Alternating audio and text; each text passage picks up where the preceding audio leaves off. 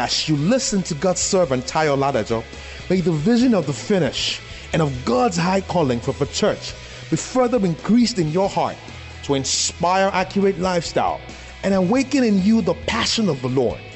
Be blessed in Jesus' name. In this season of open heavens, you will experience fire. That's when I say fire.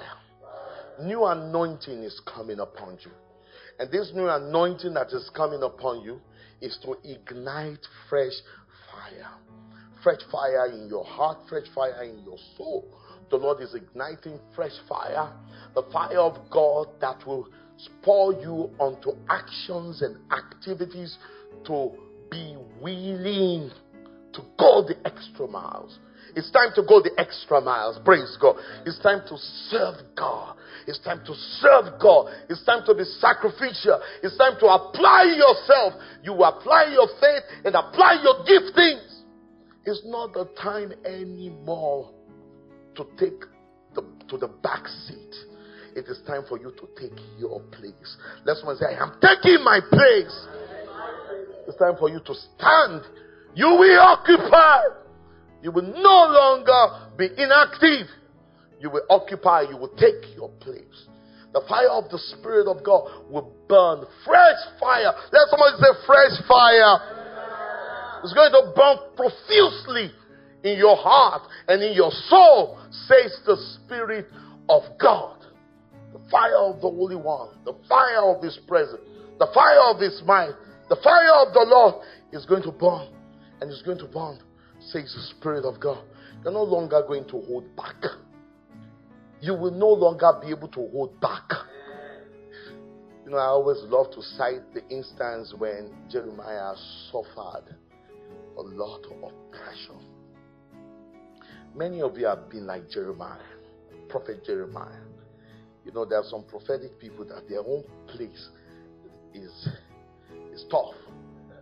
Many of us will want to be like Elijah. You know what I mean by Elijah? Prophesy like that anybody messes up with you, fire comes from heaven. Even your enemy will respect you. You know, there's a way in which the wicked, they will not try and trespass because they know.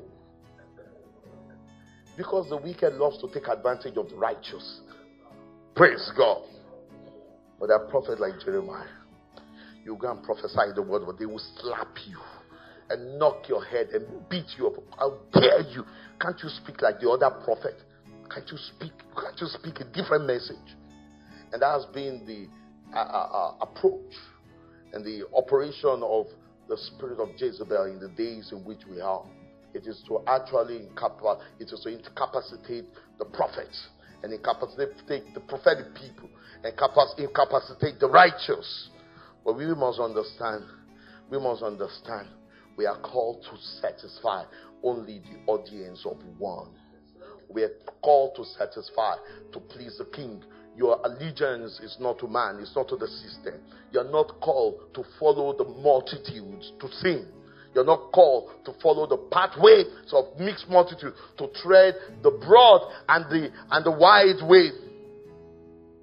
You're called to please God. You're called to do His will. The point of loyalty is the will of God.